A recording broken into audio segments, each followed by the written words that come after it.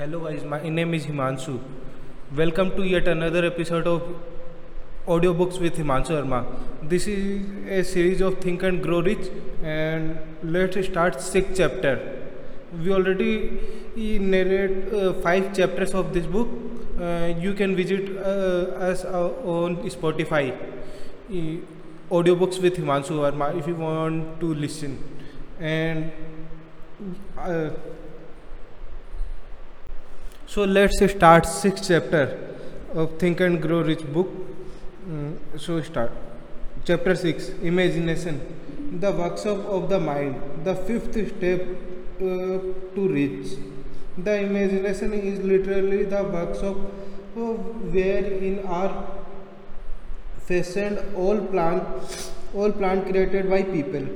The impulses, the desire is given shape from an action through the aid of the imagination faculty of the mind. It has been said that we can create anything we can imagine. Of all the ages of civilization, this is the most favorable for the development of the imagination, because it is an age of rapid change. Everywhere we come into contact with stimuli that develop the imagination. Through the aid of the imaginative faculty, humankind has discovered and harnessed more of nature's force during the past 50 years than during the entire history of the human race previous to that time. We have conquered the air so completely that the bird are the poor match for us in flying. We have harnessed the ether and made it strive, made it serve world, made it serve as a mean of instantaneous communication with any part of the world. We have analyzed and weighted the sun at a distance of millions of miles, and have determined through the aid of imagination the elements of which is consist. We have discovered that our own brain is both a broadcasting and a receiving station. Receiving Our brain is both a broadcasting and a receiving station for the variation of thoughts, and we are beginning now to learn how to make a practical use of this discovery. We have measured the step of locomotive until we may now travel at a speed of more than 600 miles an hour. Our only limitation within region lie in the development and use of our imagination. We have not yet reached the apex of development in the use of our imaginative faculty. We have merely discovered that we have an imagination and have a command to use it in a very elementary way. Section of the chapter is two forms of imagination. The imaginative faculty function in two forms. One is known as synthetic imagination, and the other is creative imagination. Synthetic imagination. Through this faculty, one may arrange old concept, ideas, or plans into new combinations. This faculty creates nothing. It merely works with the material of experience, education, and observation with which it is fed. It is the faculty used most by the inventor, with the ex- exception of the genius who draws upon the creative imagination when they cannot solve a problem through synthetic imagination. Creative imagination. Second is creative imagination. Creative imagination is through the faculty of creative imagination, the finite mind of humankind communication has direct communication with infinite intelligence. It is the faculty through which hunches and inspirations are received. It is by this faculty that all basic or new ideas are developed. It is through that faculty that through vibrations from the mind of others are received, and it is through this faculty that one individual may tune into or communicate with the subconscious minds of others. The creative imagination work automatically in the manner described in subsequent pages. This faculty functions only when the conscious mind is vibrating at an exceedingly rapid rate, as for example when the conscious mind is stimulated through the emotion of a strong desire. The creative faculty becomes more alert, more receptive to vibrations from the source of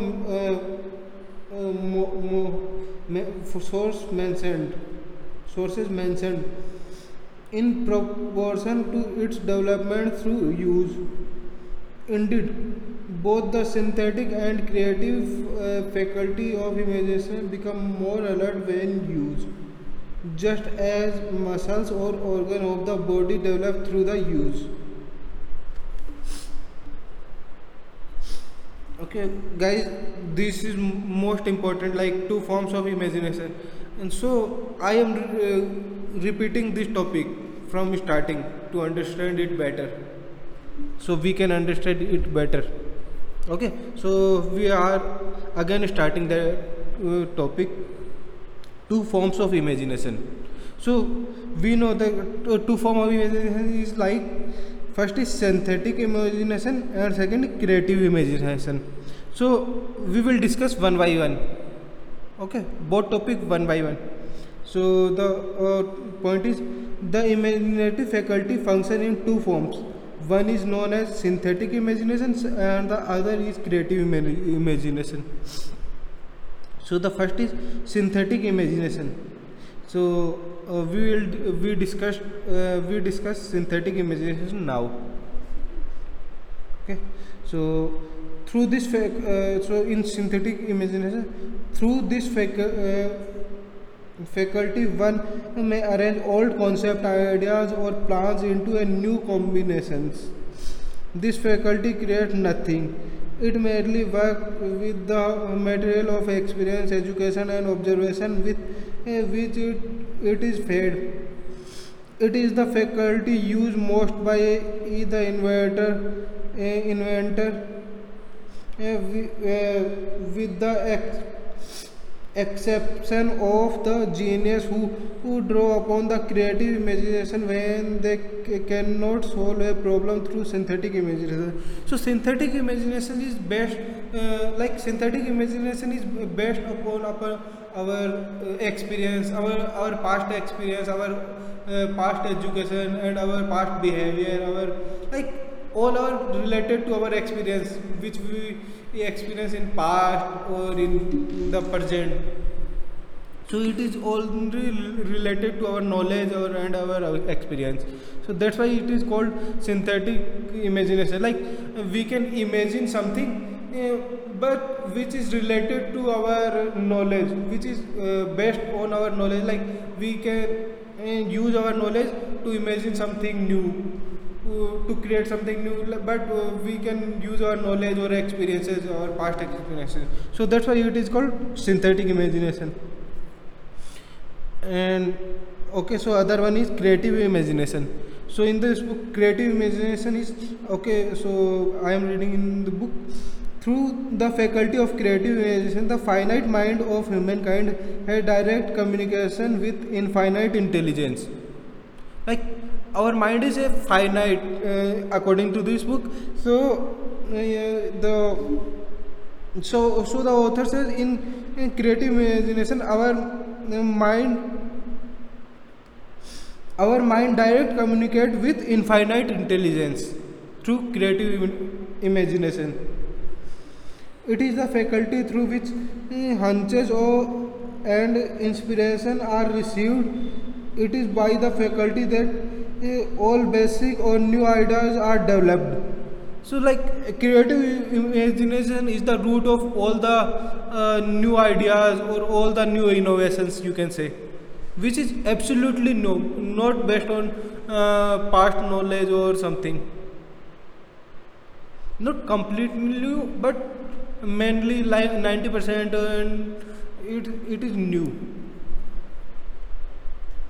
It is through this faculty that through vibration from the mind of other are received, and it is through the faculty that one individual may tune into or communicate with the subconscious mind of others. The creative imagination works automatically in the manner of described in subsequent pages. This faculty functions only when the conscious mind is vibrating at an exceedingly rapid rate, as for example when the conscious mind is stimulated through the emotion of a strong desire. The creative faculty become more alert, more repetitive to vibration from the sources mentioned in the proportion to its development through use. Indeed, both the synthetic and creative faculties of imagination become more alert with use, just as any muscle or the organ of the body develops through use. Your imaginative faculty may have become weak through inaction. It can be received and made alert through use. The faculty does not die. Through it may become cushion through lack of use. This statement is significant.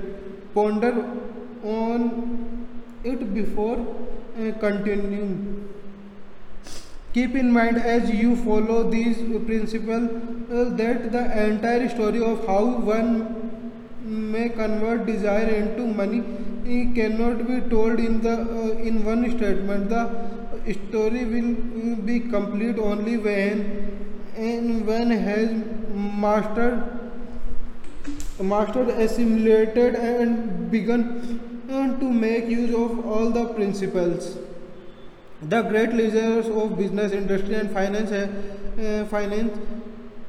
and the great artists, musicians, poets, and writers become great because they are developed the faculty of creative imagination. Desire is only a thought, an impulse. It is nebulous and ephemeral.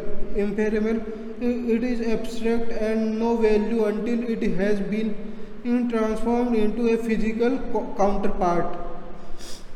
While the synthetic imagination is the one used most frequently in the process of transforming in the impulse of desire into money.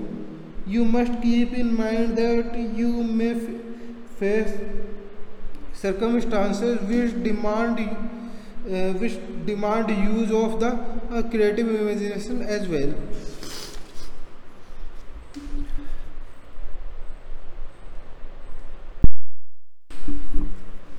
Center your attention.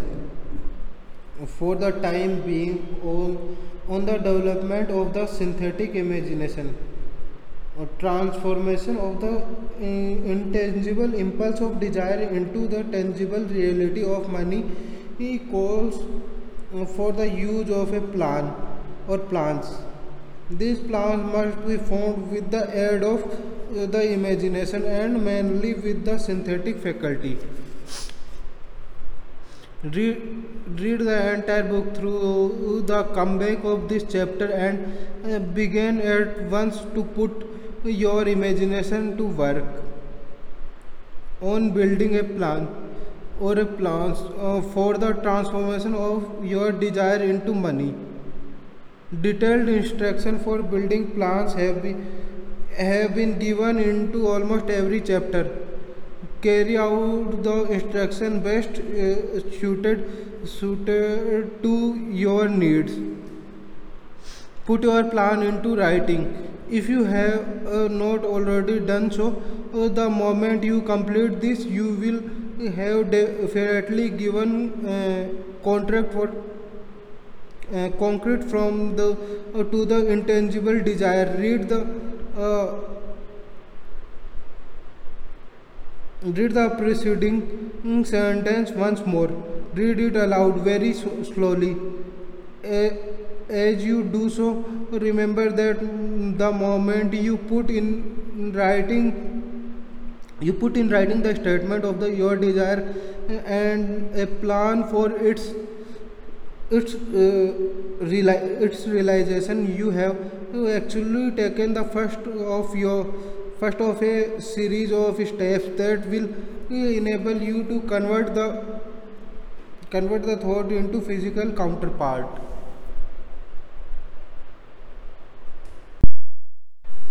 The earth of which you live, you yourself and every other material thing are the result of evolutionary change through which microscopic bits of matter have been organized and arranged in an orderly fashion. Moreover, and this statement is of spontaneous importance. This earth, every one of the billions of individual cells of your body, and every atom of matter began as an intangible form of energy. Desire is a thought impulse. Thought impulses are forms of energy. When you begin with the thought impulse desire to accumulate money, you are drafting into your service to same stuff that nature used in creating this earth and energy material form in the universe, including the body and brain in which the thought impulse function. As far as science has been able to determine, the entire universe consists of but two elements, matter and energy. Through the combination of energy and matter has been created everything. Perceptibly from largest star that floats in the heavens down to and including humankind. You are now engaged in the task of trying to profit by nature's method. You are trying to adapt yourself to nature's law, or to endeavoring to convert desire into its physical and monetary equivalent. You can do it. It has been done before. You can build a fortune through the aid of immutable laws, but first you must become familiar familiar with this law and learn to use them through repetition and by approaching the description of these principles from every conceivable angle. The another hope to reveal to you the secret through which great fortunes have been accumulated, strange and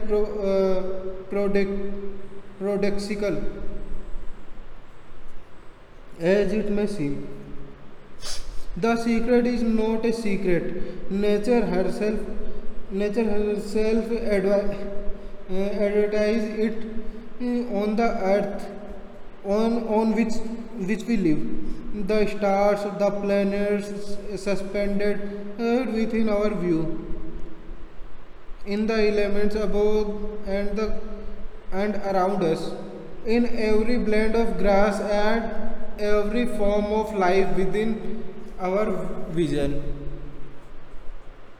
Nature advertised the secret in the in terms of biology, in the conversion of a tiny cell so small that it may be lost on the point of a pin, into the human being now reading this line.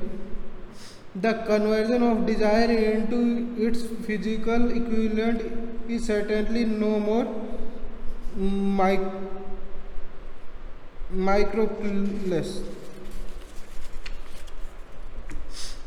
Do not become discouraged if you do not fully comprehend all that has been stated, unless you have long been a student of the mind. It is not to be expected that you will assimilate all that is in the chapter upon a first reading, but you will in time make good progress. The principles of the following will open the way for an understanding of imagination. Assimilate that which you understand as you read this philosophy for the first time. Then when you reread and study it, you will discover that something has happened to clarify it and give you a broader understanding of the whole. Above all, do not stop nor hesitate in your study of the principle of until you have read the book at least 3 times for then you will not want to stop. So this is the part and the next part is how to make practical use of imagination.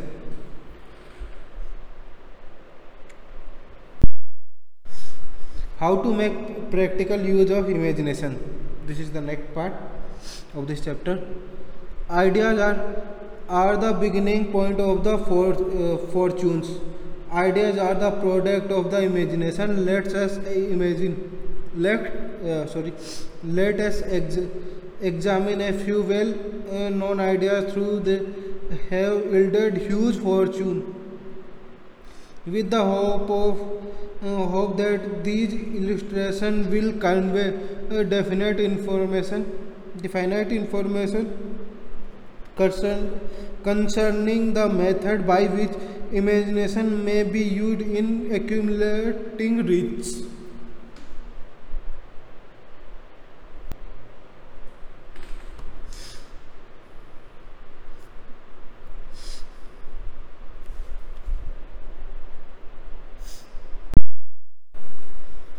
The ancient kettle. Many years ago, an old country doctor drove to town. His hit his horse. Uh, so I am the factor. Quietly slipped into a drug store by the back door and began on drinking. Began dickering with the young drug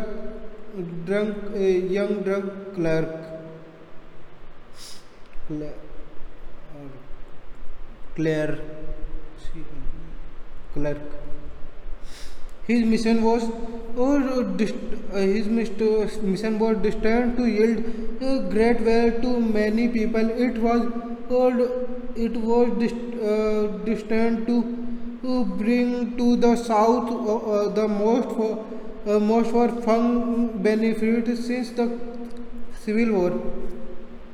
For more than an hour, behind the perception counter, the old doctor and the clerk talked in low tones. Then the doctor left. He went out to the buggy and brought back a large old-fashioned kettle and a big wooden pedal.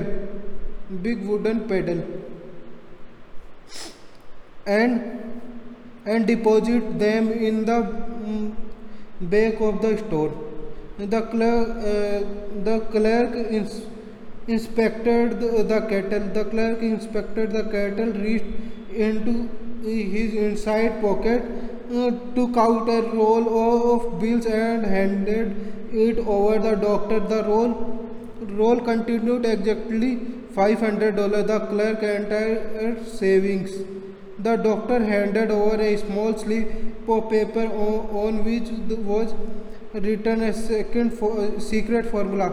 The words on the small slip of paper were worth a king's ransom, but not to the doctor.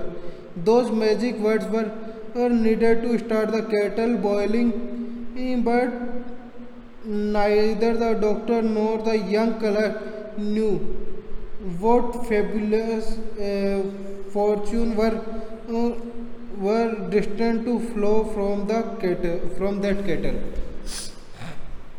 The old doctor was glad to sell the outfit for $500. The money would pay off the debt and given him freedom of mind. The clerk was taking a big chance by staking his entire life saving on a mere scrap of paper and an old kettle. He never determined his investment would start a kettle overflowing with gold that would surpass the miraculous performance of Aladdin's lamp. What the clerk really pursued was an idea. The old kettle and the wooden pedal and the secret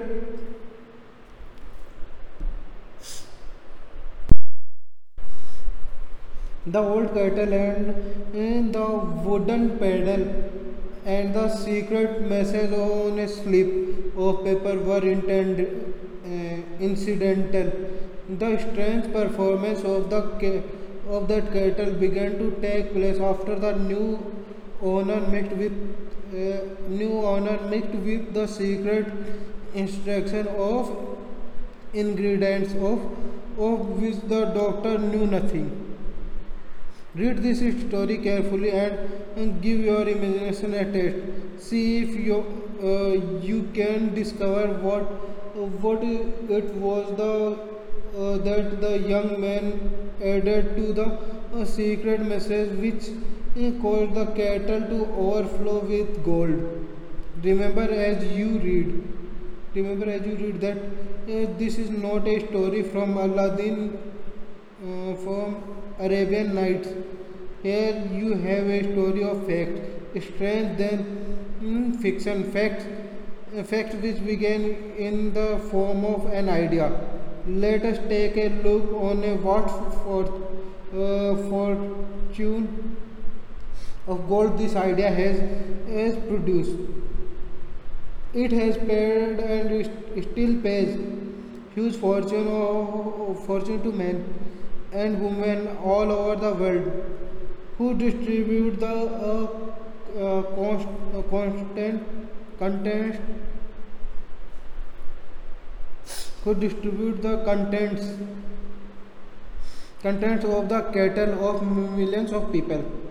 The old cattle is now one of the world's largest consumers of the sugar, the providing jobs of a pivotal nature to thousands and men and women engaged in growing sugar cane and in refining and marketing sugar. The old cattle consumes annually millions of glass bottles, providing jobs a huge number of glass workers. The old cattle give employment to an army of clerks, copywriters, and the advertising experts throughout the nation. It has brought fame and fortune to score of artists who have created magnificent picture describing the product. The old cattle has converted a small southern city into the business capital of the south, which now benefit directly or indirectly every business and practically every residence of the city. The influence of this idea now benefited every civilized country in the world, purposely pouring out a continuous stream of gold to all who taught it, all who touch it. Gold from the cattle built and maintaining one of the most prominent colleges of the south, were thousands of young people receiving the training essential for success. The old cattle has done other marvelous things. All through the depression of 1930s, when factories, bank and business houses were folding up and quitting by the thousands, the owners of the enchanted cattle went marching on, giving continuous employment to an army of men and women all over the world, and paying out extra portions of gold to those who long ago had faith in the idea. If the product of old brass kettle could take it, would tell thrilling tale of the romance in every language, romance to love, romance of business, romance says of professional men and women who are daily stimulated by it. The author is sure of at least one such romance, for he has a part of it, and it all began not from the very spot on which the drug clerk purchased the old cattle. It was here that the author met his wife, and it was she whom first told him of the enhanced cattle. It was the product of that cattle they were drinking when he asked her to accept him to better or worse.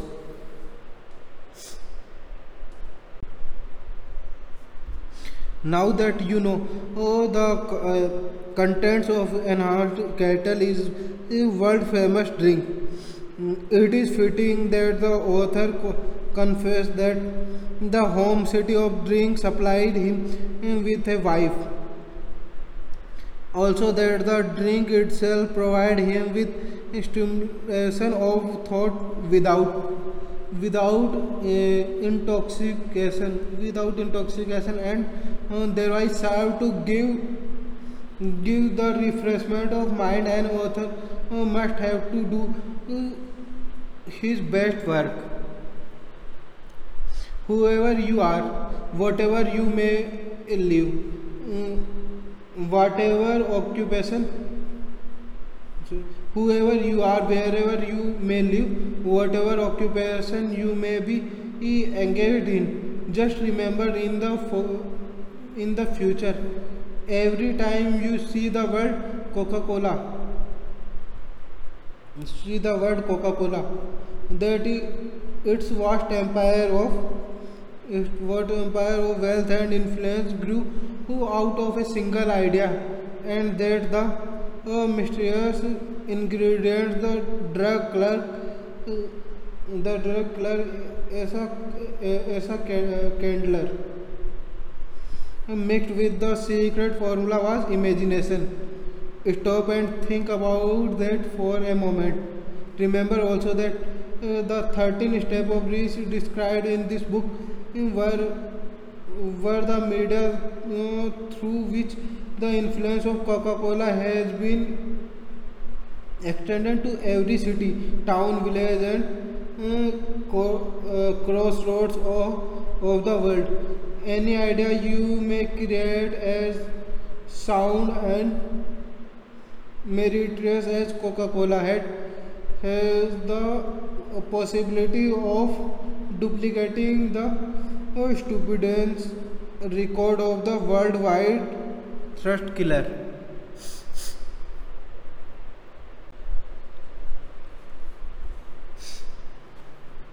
Truly, thoughts are the things, and their scope of operation is the world itself. What I would do, what I would do if I had $1,000,000.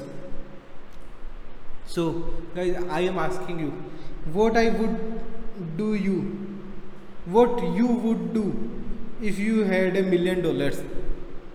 So, author has given his answer, like what I would do if I had $1,000,000. So, the author's answer is okay. So, I am reading in this book.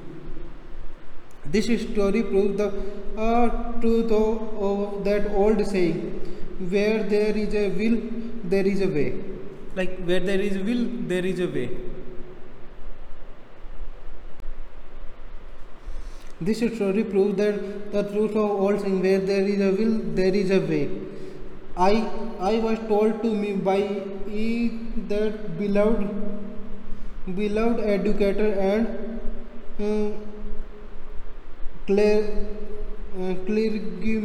clergyman Frank W. Gumsman, who began his preaching career in the stockyards regions of South Chicago. While Dr. Williamson was going through college, he observed many defects in our educational system, defeated which he believed he could correct if he were head of a college. His deepest desire was to become the directing head of an educational institution in which young men and women would be taught to learn by doing. So, learn by doing, it is the, like, this saying is very very good. Like, learn by doing, करके सीखो.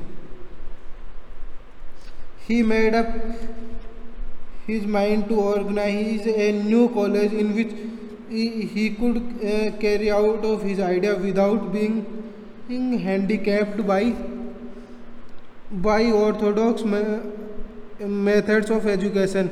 He needed $1 million to put the project across. Where was he to lay his hands on the soul or sum of money? That was the question, and that absorbed most of this ambition. Young purchasers thought, but he could not seem to make any progress. Every night he took that thought to bed with him. He got up with it in the morning. He took it with him everywhere he went. He turned it over and over in his mind until it became a conscious obsession with him. $1 million is a lot of money. He recognized that fact, but he also recognized that the truth, that the only limitation in that which one sets up in one's own mind. Being a philosopher as well as a preacher, Dr. Glumson recognized, as do all who succeed in life, that definiteness of purpose is the point from which one must begin.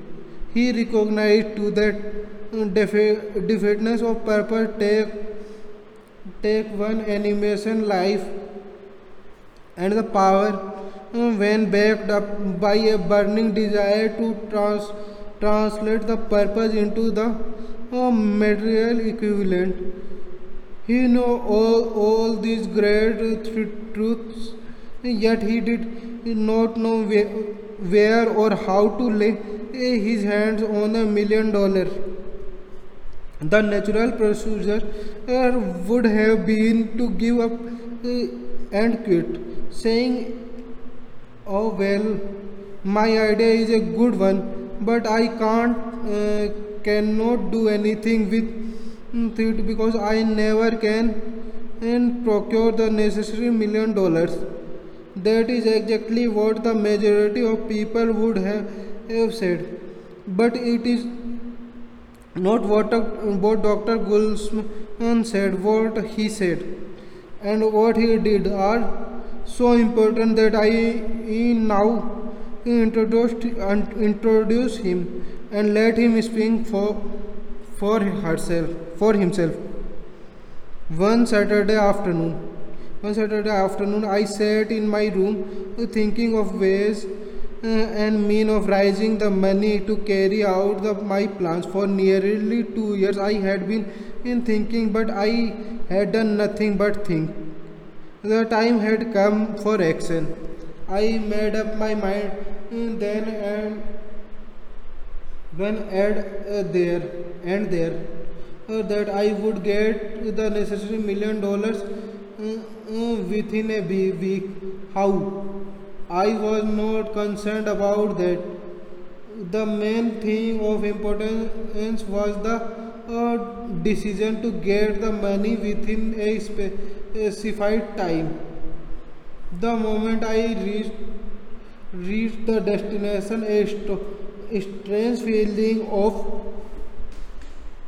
assurance came over me, such as I had never before experienced. Something inside me seemed to say, "Why did not you reach the decision a long time ago? The money was waiting for you all the time." Things began to happen in a hurry. I called the newspapers and announced I would purchase a sermon to the following morning entitled "What I would do if I had $1 million." I went to work on the sermon immediately. I must tell you frankly, the task was not difficult because I had been preparing the sermon for almost 2 years. The spirit of it was a part of me. Long before, long before midnight, I had finished writing the sermon. I went to bed and slept with a feeling of confidence, for I could see myself already in the position of the $1 million. Next morning, I arose early, went into the bathroom, read the sermon, knelt and the prayed that my sermon might come to the attention of someone who would supply the needed money. While I was praying, I again had the feeling of assurance that the money would be forthcoming. In my excitement, I walked out without my sermon and did not discover the overnight until I was in my pulpit and about ready to begin delivering it. It was too late to go back to my notes, and what a blessing that was. Instead, my own subconscious mind yielded the material I needed when I arose to begin, and my sermon I closed. My eyes are spoke with all my heart and soul of my dream. I not only talked to my audience, but I fancied I talked also to God. I told what I would do with $1 million if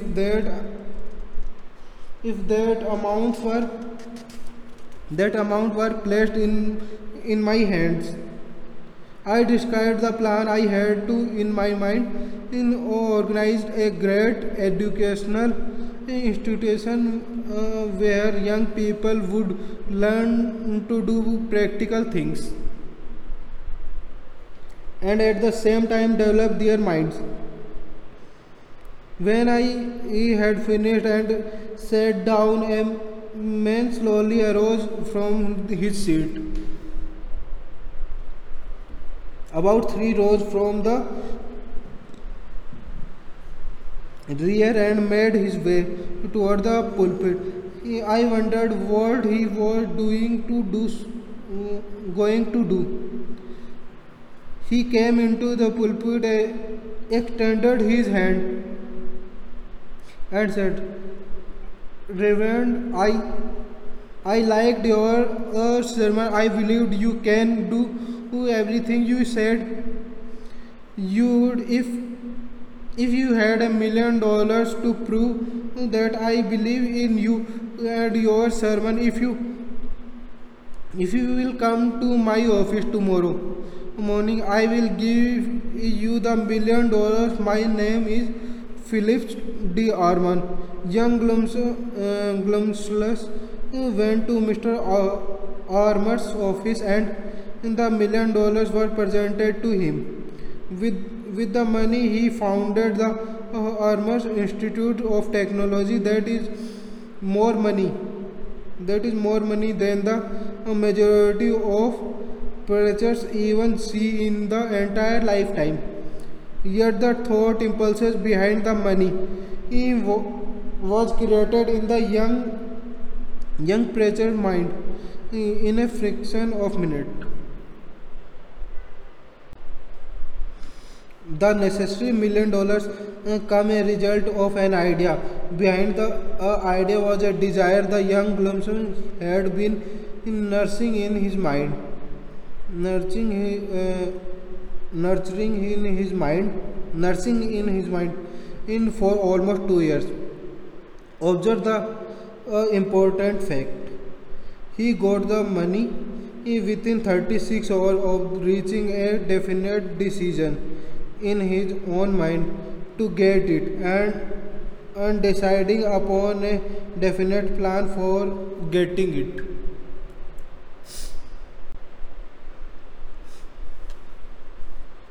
There was nothing new or unique about young Glumson. Began vague thinking about $1 million and weakly hoping for it.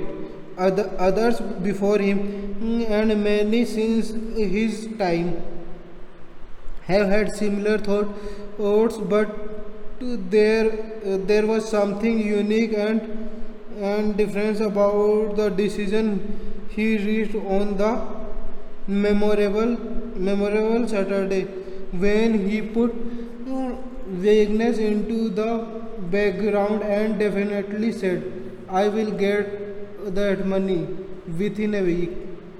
God seems to throw himself on the side of people who know exactly what they want, if they are determined to get just that.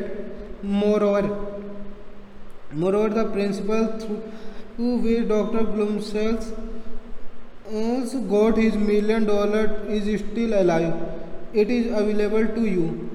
This universal law is as workable today as it was when the young preacher made use of it so successfully. This book describes step by step the 13 elements of the great law and suggests how they may be put to use.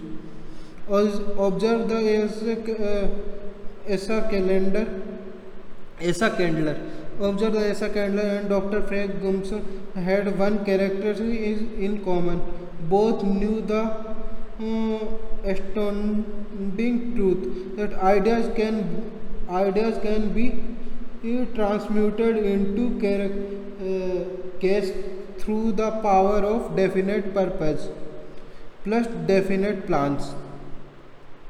So the main thought of this story is main learning of this story is these stories is like ideas can be okay. I am again reading the learning.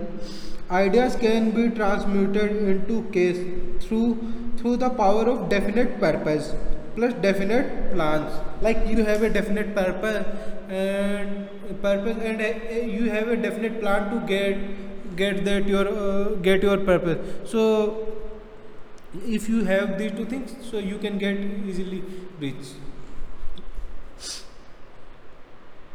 Generally speaking, an idea is an impulse of thoughts that impulse action by an appeal to the imagination. All master sales reps know that idea can be sold where merchandise cannot. Ordinary sales reps do not know this. That is why they are ordinary. A publisher of book made a discovery that should be worth much.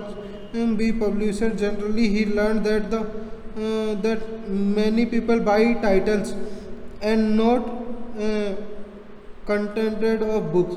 By merely changing the name of one book that was not moving his sales on that book jumped upward more through 1 million copies. The inside of the book was not changed in any way.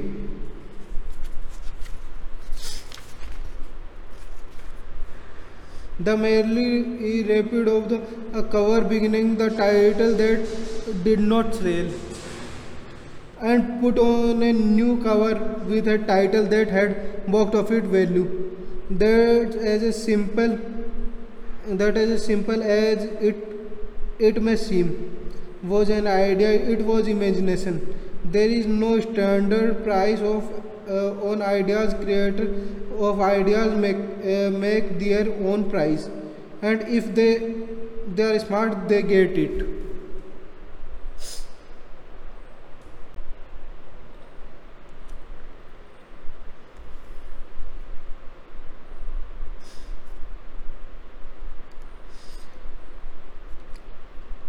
That as simple as it may seem was an idea. It was imagination. There is no standard price on ideas. Creators of idea make their own price. and if they are smart, they get it.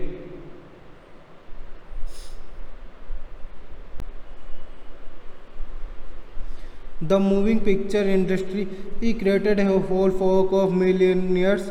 Most of them were men who could not create ideas, but they had the imagination to recognize ideas when they saw them.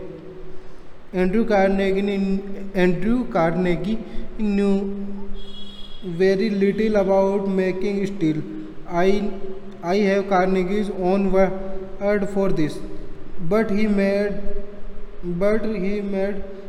practical use of two of the principles described in this book and made the steel business yield him a fortune.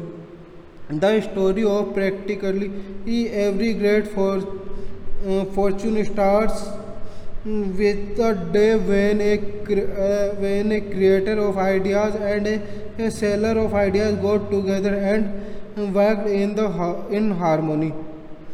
Carnegie surrounded himself with experts who could do all that he could not do. People who created ideas and men who put ideas into operation and made themselves and the other fabulously rich. Millions of people go through life hoping for fabulous breaks. Is purchase a favorable break can get one of the opportunity about, but the safest plan is not to depend upon luck. It was a favorable break that gave me the biggest opportunity of my life. But 25 years of determining effort had to be devoted to the opportunity before it became an asset. The break consisted of my good fortune in meeting and getting the cooperation of Andrew Carnegie.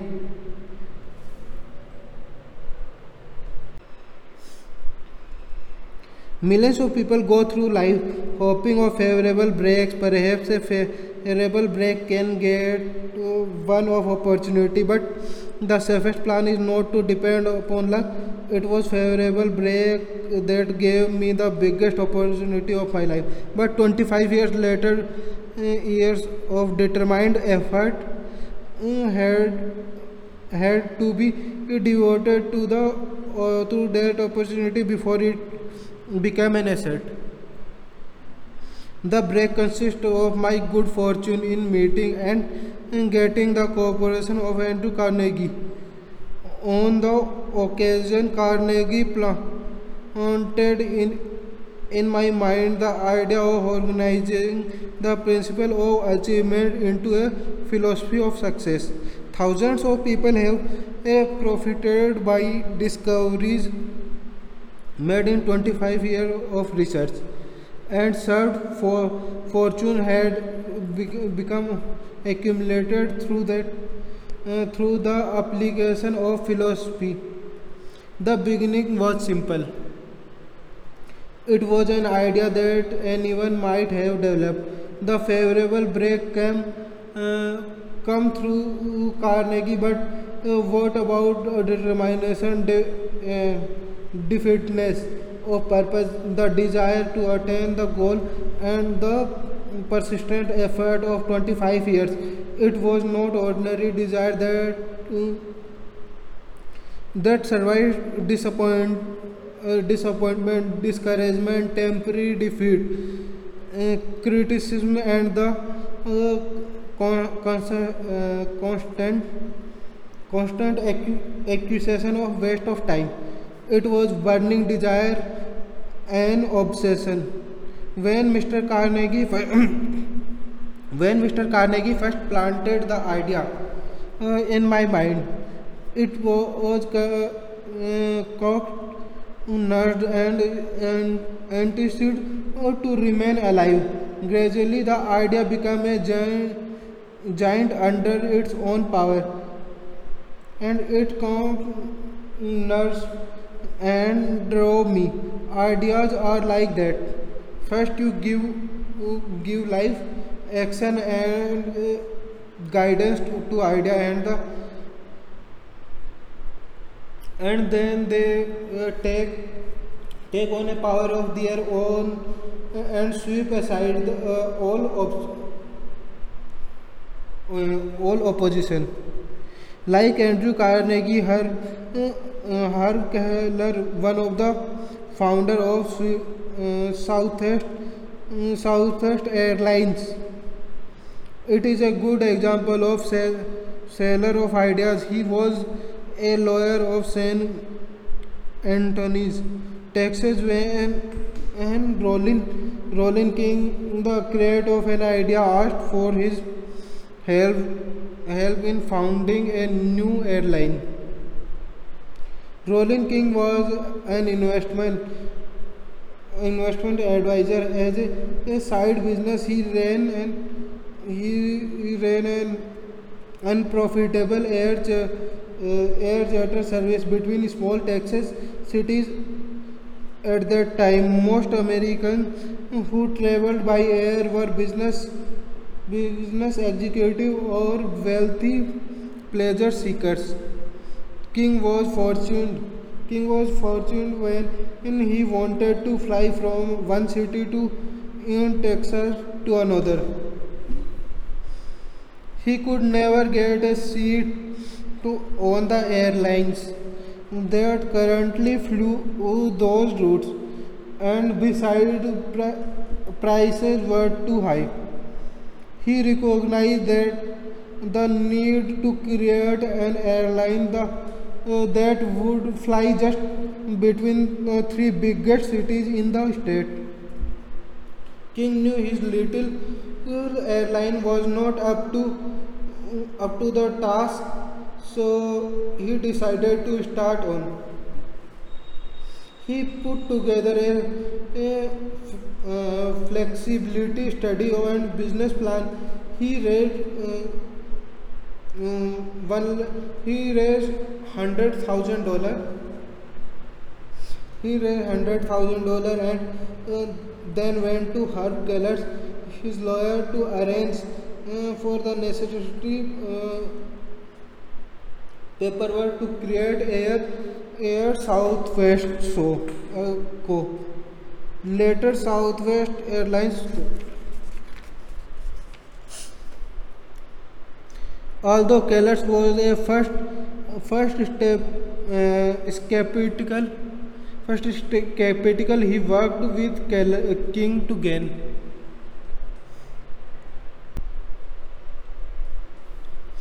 Although Keller was first skeptical, he worked with King to gain additional capital and some political support.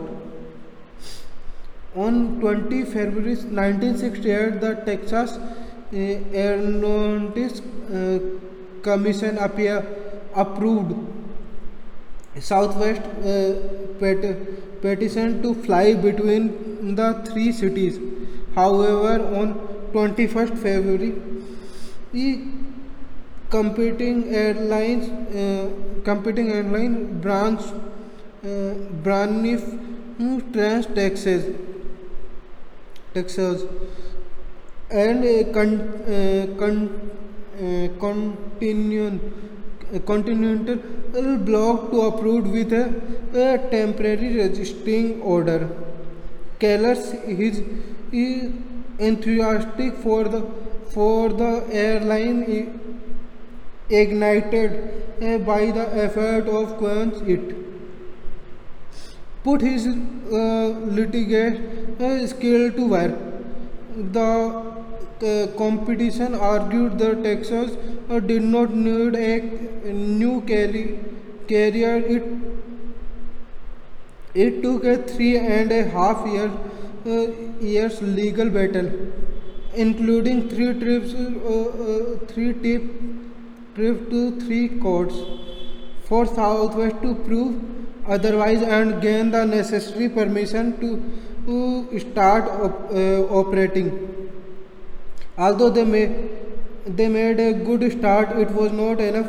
The company lost $3.7 million that year, and the losses continued for another year and a half.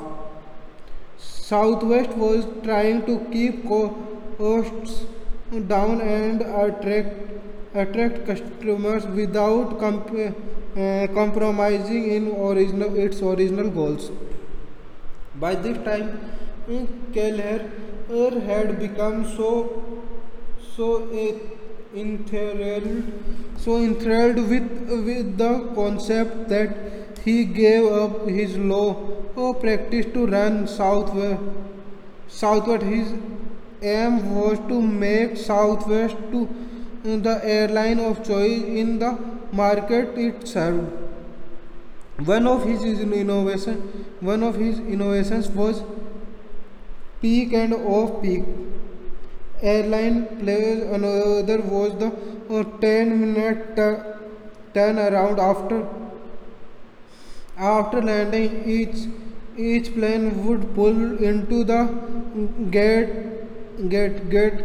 checked by the maintenance, unload passengers, reload, and leave the gate within 10 minutes instead of the 45 minutes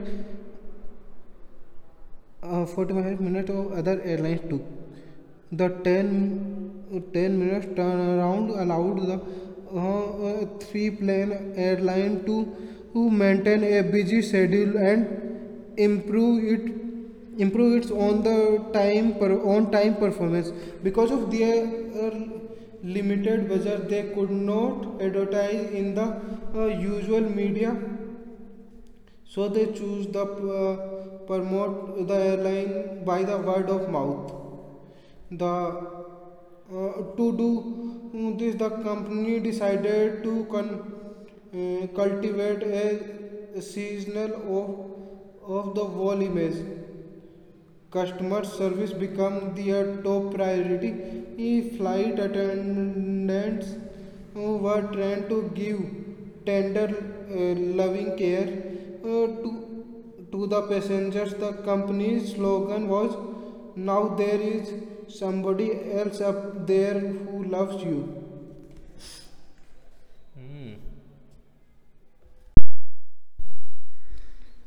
In addition, Keller eliminated the annoying, time-consuming methods the major airlines used in issuing boarding passes by creating open seating on all flights. No seat reservations were needed, and passengers were given numbered boarding cards, which were issued and collected at the gate.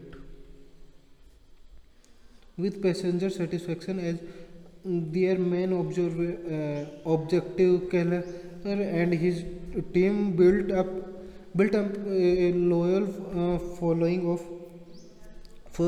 and a reputation for the passenger consideration.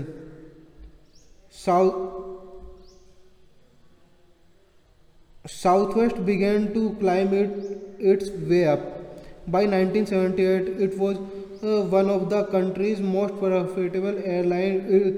In the early 2000s, when many airlines suffered major setbacks, some going into bankruptcy and even out of business, Southwest not only survived but led the industry in profitability. Herb Keller gives this advice to success-minded people. So there are four advice. There are four advice of Herb Keller's for success mind. So the first is, stick to your idea despite the effort of its giant competitor to keep Southwest from entering the business. A positive attitude kept them going during their 3 years to court fight and no operating incomes. So Stick to your idea, stick to your way. Like uh, if you get so many failures, so don't give up, never give up. And the second point is, think of what the customer want and then give it to them. The second idea is like as saying, like customer is the god. So you can you can think about serve customer first, then about other things. And third point is overcome. Third point, okay, so overcome sorry overcome obstacles put in your path by taking positive steps to break them down. Even while the battle is being fought, find way to get around them. So third point is like find a way to overcome your obstacles. Like so you have to find a way. Like there is no another way. You have to keep going, and you have to learn like how to deal with failures, how to deal with stress. And the fourth point is keep open to new opportunities, and when they arise, take positive steps to meet them. Okay, so fourth point is like always open for opportunities. Like keep open for new opportunities, and when an opportunity comes near you, so grab them. Like you should not think about like how can am I capable or not, or how can I do this. You are just grab them, then you can learn. Then you can learn the process in the during the journey, you can say. Okay, so guys, this is the chapter, and so this is Himanshu Verma signing off.